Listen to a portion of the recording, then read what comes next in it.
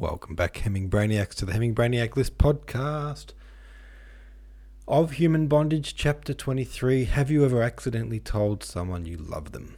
And no egg mentions yet. Where the eggs at, Mr. Author? Where you hiding those eggs? Keeping them up your sleeve? I did promise you guys some dippy egg pictures. I was going to make some dippy eggs and post a picture on the subreddit, but when I went to the shops a couple of days ago, I forgot to buy eggs, which was silly. So, I'm in an egg-free zone right now. Thank God for this book, giving me some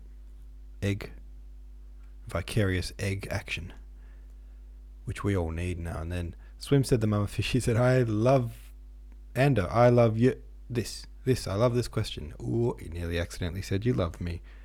It's all love though, really, isn't it? In this subreddit, we're one big happy family in the Hemingway List community. And I'm Norwegian said this. No, but I did call a teacher mum once. I can't remember if this happened to me or someone else and I laughed at them. It was so long ago, but someone definitely hung up the phone to calling the power company or calling up about their phone bill or something. And at the end they said, okay, bye, I love you, and hung up and accidentally said it. And I remember finding that very funny, but I don't think it happened to me. I think it happened to someone else and I just found it hilarious. Anyway, it definitely happened. Or maybe it didn't. Maybe nothing happened. Maybe I don't even exist. Where am I? Hopefully we will see more of this sort of functioning alcoholic teacher, says I'm Norwegian. Something about stories with smart people living in squalor appeals to me. That is a very specific thing to appeal to you, but I'm with you. It's kind of cool. I like this character. I like how he wears his squalor as like a badge of honor. And like anyone who's, trying to go to Oxford or make a bit of a name for themselves or, at least shower. Those people are just kind of, they're bores. They got something to prove. He's got nothing to prove. And I liked it how Philip felt embarrassed about how tidy he was in front of this guy, because it's almost like he looks down on people who bother to shower. Philip is really growing as a character already. He might not have talked to a girl before, but he's not acting any more shy than I did when I was a kid. God, I was awkward back then. Oh, weren't we all?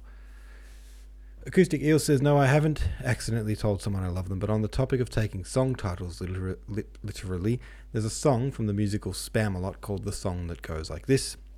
I wasn't familiar with the musical, and a friend kept talking about this song. Every time he said the title, I looked over and expected him to be doing some gesture or charade to show how the song goes. It's the song that goes like this, hand gesture. Or at least hum part of the song to show how it goes, but no, nothing. That was a confusing conversation. I love the slovenly math professor. He's almost a math stereotype. Nothing matters except those numbers. Keeping my apartment clean, teaching at the popular school, playing tennis with the cool people. Those are all so far down my list of things that are important. Of course, I don't know that many math people, so that is probably untrue. I'm surprised he's not angling for tenure at Oxford. I think he might just be a pig, and using, oh no, I couldn't possibly clean my apartment. I've got to do my math always. Using that excuse is, I think, just an excuse. You can still get your maths done and a little bit of tidying up here and there. Jan Brunt said Teutonic just means German. Oh, well, there you go. In this context, it's used as a mild insult. Fair enough then. A lot of these books, especially like the Russian ones, use War and Peace does this a lot. Use like German as like an insult. Like German is the worst thing you can be because they're so I don't know, objective. What's the word I'm looking for? Logical. Yeah. They talk about them like the bloody the whatever Spock is. What's Spock? Oh God, I can't think of anything right now. You know what I mean. Anyway, Intrepid said this: heavens, no, I would have been mortified if I had accidentally said that you loved someone. That is, but that was a very humorous incident. I love how he pretends to feel rejected and allows her to believe and to be flattered by his declaration. No obvious mention of eggs, but Wharton did have a simple breakfast, quote unquote. This could be code for egg, although why the author previously drew particular attention to eggs in Philip's life and are suddenly cryptic about them is a mystery. The mysterious, cryptic egg mention. Well, let's read on and see if there's any eggs in this chapter. Shall we? Okay. Oh, I don't know how to say that author's name. Okay, there's a word in this chapter I've already seen. I don't know how to say it, but let's go. Professor Erlin gave Philip a lesson every day. He made out a list of books which Philip was to read till he was ready for the final achievement of Faust. That's not the word, by the way. And meanwhile, ingeniously enough, started him on a German translation of one of the plays by Shakespeare which Philip had studied at school. It was the period in Germany of Goeths, Goeths, Goethe, Goeth.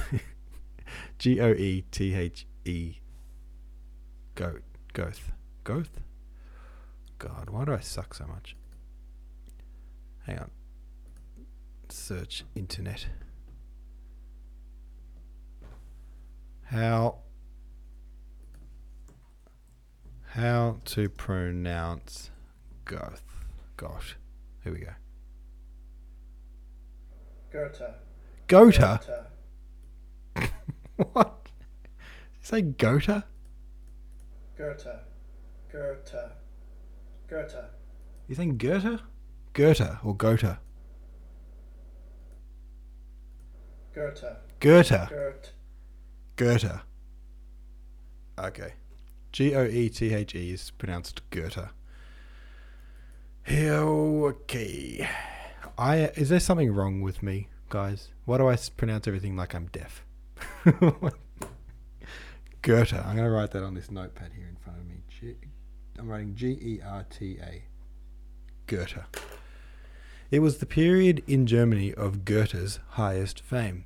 Notwithstanding his rather condescending attitude towards patriotism, he had been adopted as the national poet and seemed, since the War of '70, to be one of the most significant glories of national unity.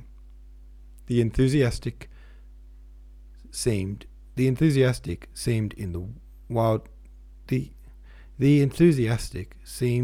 the wildness of the Walpurgisnacht to hear the rattle of artillery at Gravelotte.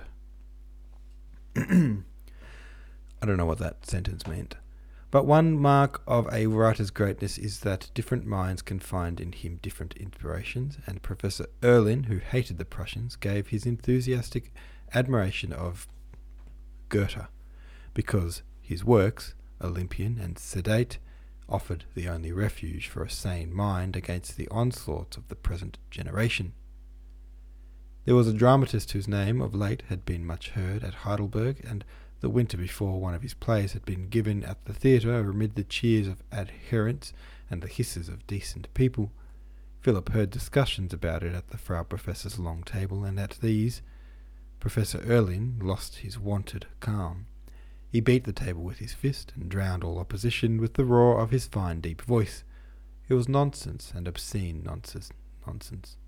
He forced himself to sit the play out, but he did not know whether he was more bored or nauseated. If that was what the theatre was coming to, then it was high time the police stepped in and closed the playhouse.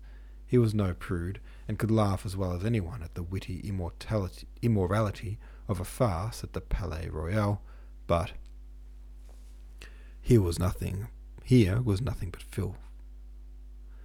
With an emphatic gesture he held his nose and whistled through his teeth. It was the ruin of the family, the uprooting of morals, the destruction of Germany. Adolf, said the Frau Professor from the other end of the table, calm yourself. He shook his fist at her. He was the mildest of creatures, and ventured upon no action of his life without consulting her. No, Helena, I tell you this, he shouted. I would sooner my daughters were lying dead at my feet than see them listening to the garbage of that shameless fellow. The play was The Doll's House, and the author was Henrik Ibsen. Professor Erlin classed him with Richard Wagner, but of him he spoke not with anger, but with good-humoured laughter. He was a charlatan, but a successful charlatan, and in that was always something for the comic spirit to rejoice in. Verrückter Kerl, a madman, he said. He had seen Lohengrin, and that passed muster. It was dull, but no worse. But Siegfried, when he mentioned it, Professor Erlin leaned his head on his hand and bellowed with laughter. Not a melody in it from beginning to end. He could imagine Richard Wagner sitting in his box and laughing till his sides ached at the sight of all the people who were taking it seriously. It was the greatest hoax of the 19th century. He lifted his glass of beer to his lips, threw back his head and drank till the glass was empty. Then, wiping his mouth with the back of his hand, he said, I tell you, young people, that before the 19th century is out, Wagner will be as dead as mutton. Wagner. I would give all his works for one opera by Donizetti. Alright, there we go, another chapter down.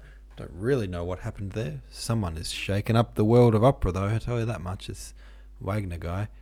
Have your say over at the subreddit. Thanks very much for listening. I'll see you tomorrow.